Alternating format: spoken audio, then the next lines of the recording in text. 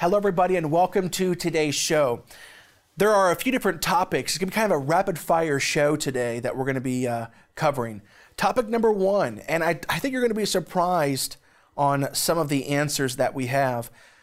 Will God give you more than you can handle? That's going to be one topic for today's show. Another topic is going to be, does God's will always happen? And the answers to those two questions are going to be very important for the days ahead. And then a very big subject we're going to be ending with today, and it's why I believe that Jesus comes back sometime in the middle of the tribulation, likely at the blowing of the seventh final trumpet, which means we need to buckle up because we're going to have to be going through a lot.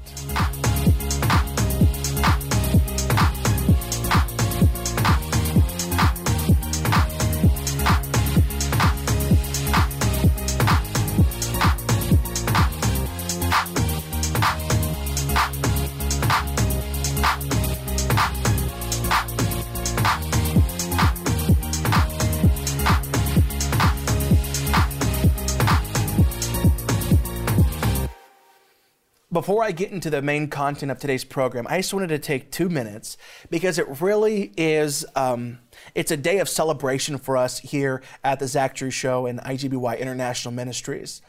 We started this program 2 years ago this week. So we're celebrating our second year anniversary in ministry. Now Andrew and Bellers and I, we've been in ministry many years. I was with, as you know, Pastor Jim Baker for over 7.5 years, and I served at True News and then here, but we are celebrating 2 years. It's absolutely incredible to see what the Lord has done. In that period, the show has been viewed, whether it's on YouTube, Facebook, or Roku through the PTL television network, over 375,000 times, which is absolutely phenomenal. And we celebrate that fact. And honestly, we're celebrating. I'm so grateful. And I just don't think we've seen anything yet. I believe that the Lord is going to bless this show to where it truly goes all around the world. As you know, we just signed a Comcast cable contract that's going to put us in millions and millions of homes. But before that, when we were just simply an internet show these last 2 years, it's an incredible thing that over 375,000 times this show has been viewed. And the Lord's blessed it. I remember whenever Andrew and we started in the very first television studio, we stood up the whole time. We had just animals behind us. I mean, it was a start. And don't despise small beginnings. And then we moved to The Den, and it was, a good show, but it was just a single shot camera from a little DSLR Canon. And now the Lord has just done such an amazing thing. And we're here now with a fully functional television studio going, in millions of homes through Comcast cable now. It's just been an incredible thing. And every time someone tunes into this show, they're going to hear world events. They're going to hear world events and news from a biblical perspective. And at the end of almost every show, what happens for those that know? It's a plea to get your heart right with Jesus, to repent of your sins, and to call upon the name of Jesus, and to also get into your word. This is a time of celebration here today. And if you want to become a partner with us, please do that. Become a monthly recurring partner. Just go to zachdrewshow.com and click the donate button to continue this message. We'll be right back. Did you know that God will give you more than you can handle? And I know that you're saying that you have a verse. And let me go ahead and just say what that verse is real quick before I even continue. The verse that you're saying right now in your head, if you're disagreeing with me that God will in fact give you more than you can handle in life, you're going to be quoting a scripture here. 1 Corinthians chapter 10, verse 13. No temptation has overtaken you except what is common to mankind. And God is faithful. He will not let you be tempted beyond what you can bear. But when you are tempted, he will also provide a way out so that you can endure it. Understand that that verse is about sin and temptation. That whenever you are presented with the opportunity to sin, whatever that sin is, you can fill in the blank, that the Lord will always offer you a way out from that temptation, from that sin. But that verse has absolutely nothing to do with in life you experiencing things that you just cannot handle. And you can fill in the blank with that. Many of you have experienced some type of catastrophe in life that just completely knocked you off your little throne. And I don't say that lightly, and I don't say that condescendingly.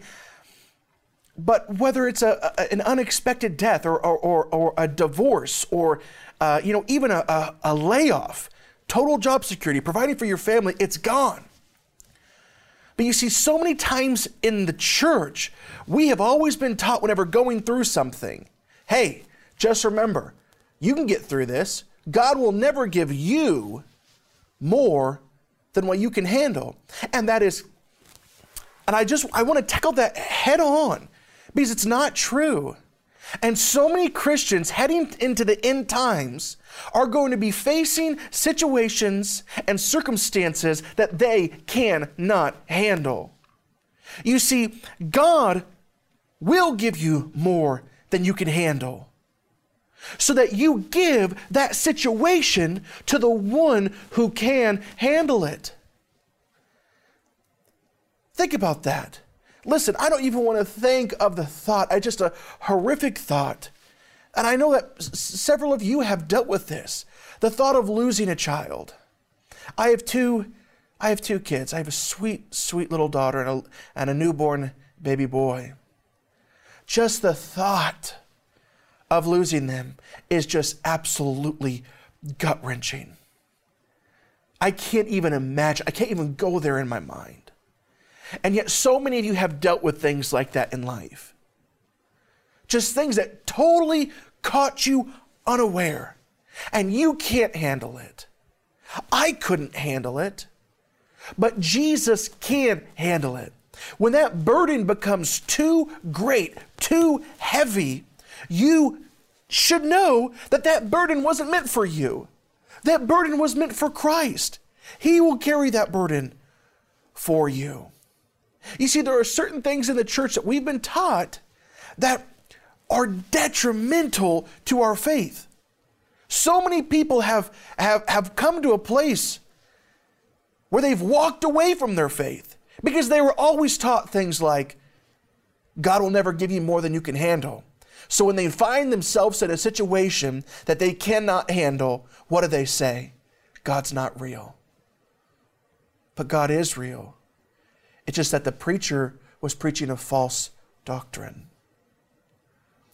You know, another thing that in the end times, it's going to give people a way out to be lazy because they've been taught this.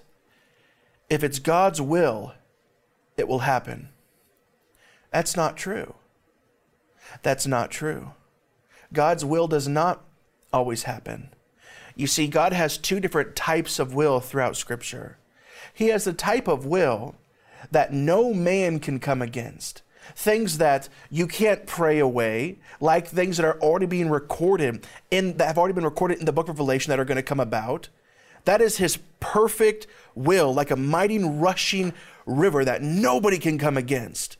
Other things that will for sure take place according to God's will is heaven being forever, hell being forever. Jesus Christ is the mediator between God and man. Nobody can change those facts. You see, but there is a will that he has for our lives too. That because of free will that he's given mankind, man can make his own decisions. God has a mighty rushing river that no one can come against. But then the will for our lives is like a stream. We can alter it and change it. Now, the Lord will ultimately receive glory in all things. But you can't tell me that it's ever God's will for a child to be aborted or sex trafficked. So then how can you believe things like, if it's God's will, it'll be meant to happen? I've heard horrific scenarios of people dying and then other Christians coming to, help them out during that time, say nice words to make them feel better, and say, well, we just must not understand. But just remember that if it happened, it must be God's will. That's totally and ridiculously false. In James chapter 2, verse 14 through 17, it says this: "What does it profit, my brothers, if a man says he has faith but has no works? Can faith save him? Can that such faith even save him? If a brother or sister is naked and lacking daily food, and no one says to them, 'Depart in peace,' and one of you says to them, 'Depart in peace, we be warmed and filled,' and yet you give them nothing that the body needs, what does it profit?" And here it is, verse 17. "So faith by itself, if it has no works, is dead." You see, you can pray all you want that the Lord's perfect will happen in your life. But if you don't, and this isn't about, I'm not talking about salvation here. Salvation is a free gift that no man can earn, and it's not by works. I'm talking about the will of God for your life, the things that he would have you to do whenever he's already in your heart, he's already your Lord and Master. Those things aren't just going to jump out and find you. You've got to apply faith with those works. I once had a friend who told me that he felt called of God to be on the mission field in Africa. And I said, well, what are you doing now to prepare for that? And he said, nothing. He goes, God called me. It's the Lord's will. It's going to happen. I said, so you're not co-laboring with Christ here. You're not providing anything for him to work with here. No, I'm not. Because I believe that the Lord will make it happen. I said, how? How will the Lord make it happen? He goes, I don't know. He goes, maybe one day someone will just knock on my door and say, hey, I just feel called of God that you're supposed to be on the mission field. Will you join my mission team? Now, I'm not saying that God can't do that, because God can do anything. But the vast, overwhelmingly majority of the time, he will not do that, because you've got to provide works with your faith. I think I got a message in the last 2 months. This man was asking me to pray for him, and my heart broke when I read it, because he's been taught such foolish doctrine that the Lord's will, no matter what, is going to happen in his life. I believe him and his wife were in like their late 20s or something like that. And he said he had felt a calling to preach the gospel, to not deal with the business world any longer, but he felt a calling to preach the gospel. And he went to a service, and there was a man, a traveling speaker, that morning at the service, and he didn't know them. And the man walked up to him and said, I feel like the Lord is calling you to preach the gospel. And he said in his message that he took it as a complete and total confirmation. And then he said, and I'm still trusting the Lord that that's going to happen, because that was almost 40 years ago. And I thought to myself, you missed it. Not that God can't redeem the time you have left, but you missed it. You didn't act. You were called to preach in your 20s, to leave that business job. It was confirmed by a man that doesn't even know you. And yet, because you're just waiting for the most crazy supernatural thing to happen, how many times does the Lord have to tell you something before you act? And if you're watching this program today, and I don't even know, I can't remember if the guy watches my program or not, just know that the Lord can redeem the time that you have left. And I feel sorry that this type of doctrine has been allowed from the pulpit. So yes, God will give you more than you can handle. And then you give it to him because he can handle it. And God's will does not always happen. His rushing will always happens. But the will for your life, that's going to be up to you too. You are going to have to make the right decisions. There are so many things like that in life that we've been taught and believe, and we have no idea that we are believing in something that is totally false. I'm sure I have many of those things right now. We all have those things. We don't understand that there will always be a level of deception regarding our lives until we get to heaven, into the perfect world with Jesus. We believe things right now that are false, and we don't know that they're false. The same thing goes with pre-tribulation, mid-tribulation, and post-tribulation. There are many people that are going to be caught unaware by the events that are going to strike the earth because they believe in what they refer to as a pre-tribulation rapture doctrine.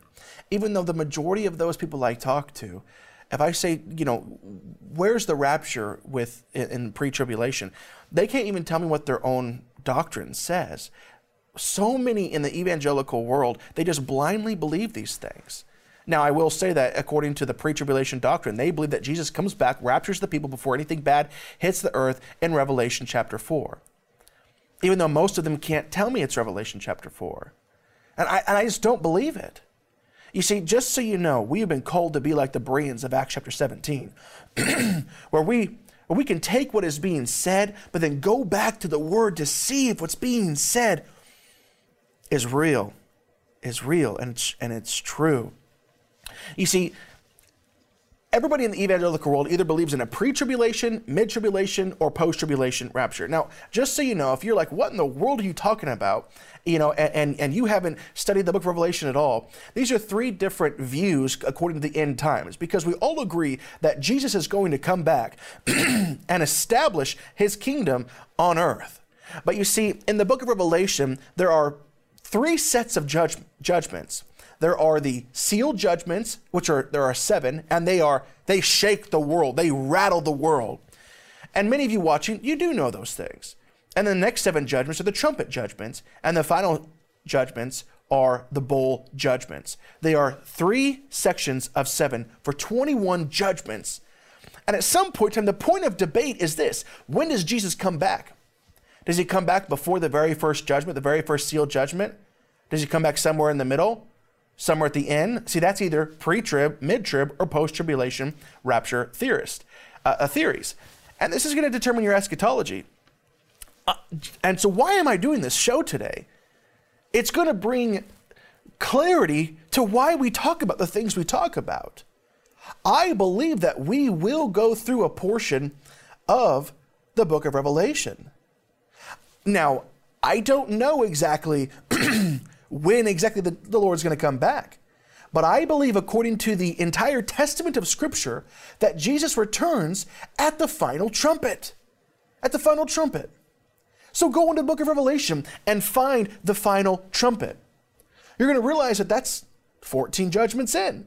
That's going through the 6 sealed judgments that's going to rattle the world.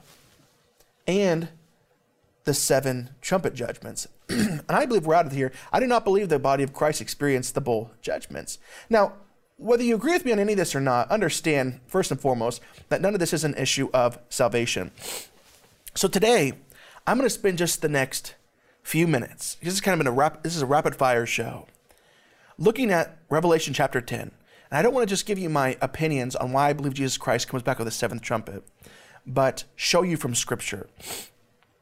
Let's open up our words together. The big verse we're building up to is Revelation chapter 10, verse 7. But let's start at verse 1. I saw still another, which means different, mighty angel. Now, angel in the Greek means messenger, or can even mean pastor. So I saw another messenger coming down from heaven, clothed with a cloud, a rainbow on his head. His face was like the sun, and his feet were like pillars of fire. Now, after you dissect the clues here of the messenger having the cloud, rainbow, face like the sun, feet of pillars, whenever you dissect the clues here and you match them up with Jesus in the Old Testament, this man here is clearly Jesus. Now, once again, if you don't believe this man is Jesus here, which I do believe it is, I believe it is Jesus, it won't affect the rest of the passage. So let's just keep going. He had a little book or scroll in his hand. He had a little book open in his hand, and he set his right foot on the sea and his left foot on the land. This illustrates total dominion. We know that Jesus and the Father have total dominion. And cried with a loud voice as when a lion roars. When he cried out, 7 thunders uttered their voices. Now when the 7 thunders uttered their voices, I was about to write, but I heard a voice from heaven saying to me, seal up the things which the 7 thunders uttered, and do not write them. The angel, which is the messenger of God here, whom I saw standing on the sea and on the land, raised up his hand to heaven and swore by him who lives forever and ever, who created heaven and the things that are in it, the earth and the things that are in it, and the sea and the things that are in it, that there should be time no longer, or delay no longer. And then here's where it says in Revelation chapter 10, verse 7. This is so important, even if you want to just read it several times over and think about what each of these words could mean. It is so paramount to the end times. But in the days when the 7th angel, when he is about to sound the mystery, not a mystery, the mystery of God will be finished. Finished. Complete. Done. The mystery of God will be finished, as he declared to his prophets. Now here's another translation of that same verse. But in the days when the 7th angel is about to sound his trumpet, the 6 angels have already sounded their trumpet. We've went through at this point the 7 seal judgments and all 6 trumpet judgments. At the 7th trumpet judgment, it says this, but in the days when the 7th angel is about to sound his trumpet, the mystery of God, the mystery of God will be accomplished, just as he announced to his servants, the prophets. So, what is the mystery? Not a mystery, the mystery.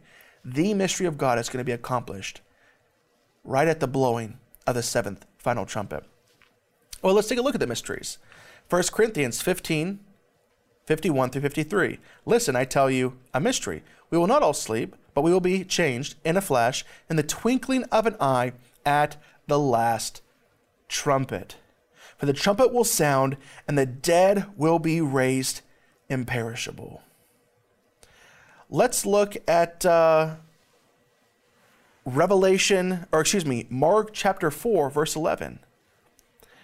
And he said to them, to you it has been given to know the mystery of the kingdom of God, but to those who are outside, all things come in parables. Romans chapter 16, 25. Now to him who is able to establish you according to my gospel and the preaching of Jesus Christ, according to the revelation of the mystery that was kept secret since the world began. Some of you are already figuring out what the mystery was. Ephesians 6:19, and for me, that utterance, here it is, may be given to me, that I may open my mouth boldly and make known the mystery of the gospel. You see, the mystery was the gospel. So now, go back and read Revelation 10:7.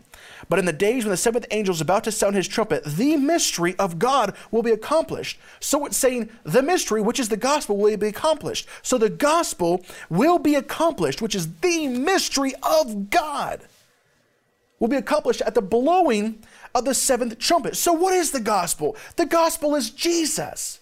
And it's not just Jesus as a man, but it's, if Jesus didn't die on the cross, then this would be, which he obviously did. He's the Son of God. He died on the cross for our sins. But if he just walked the earth and he was a good prophet, like the Quran says, this would have no value. But no, it's Jesus and what he did. and what he accomplished, and the result of what Jesus did on the cross, dying for you and I, when we accept him as our Lord and Savior, repent of our sins, plead the blood of Jesus over our lives, and we're made new. We are made white as snow. Our sin is gone before us, and we stand righteous before the Father, not because of anything you did, but because of everything Christ did. The entire message of Jesus coming was for what? Why? To reconcile you back to God. To reconcile you back to God. So the gospel, the mystery of God, the gospel, will be finished. What does it mean to be finished? It means the entire reconciliation process. Because it's not done yet. We're still here on earth. His kingdom hasn't come. We're not dwelling in the eternal realm of the new heavens and new earth for all of eternity yet. That process is still taking place. But it will be finished at the blowing of the seventh trumpet. The reconciliation process between God and man through Christ Jesus will be done, finished, at the blowing of the seventh trumpet. You see, this was God's plan from the very beginning. And I'm going to do this very quickly. Jesus was the plan for reconciliation from the beginning. The plan for reconciliation was actually encoded behind the genealogy of Genesis chapter 5. For those of you that have never heard this is going to be incredible. He has always been the ultimate mystery from God. Jesus has. Listen to this. In Genesis chapter 5, look it up. There's a genealogy of 10 names. Those names, in order from 1 to 10, are Adam, Seth, Enosh, Kenan, Mahalalel, Jared, Enoch, Methuselah, Lamech, and Noah. If you look up and those are the first 10 men. If you look up those names in the original Hebrew of the Old Testament, you'll find that the translation of these 10 names is as followed. Adam means man. Seth means appointed. Enosh means mortal. Kenan means sorrow. Mahalalel means the blessed God. Jared means shall come down. Enoch means teaching. Methuselah means his death shall bring. Lamech means the despairing. This is all from the original Hebrew. And Noah means rest or comfort. So if you read those in order, 1 through 10, the entire message of the gospel and reconciliation was encoded behind a genealogy all the way back in Genesis chapter 5. Because if you read those names in order, it says man was appointed mortal sorrow. That's death. That's you and I because of sin. So man was appointed mortal sorrow. But the blessed God, that's Jesus, shall come down, teaching his death shall bring the despairing rest or comfort. The entire message of the gospel encoded thousands of years before Jesus was on the scene. This has always been the mystery of God that is accomplished at the blowing of the final trumpet in Revelation chapter 10, verse 7.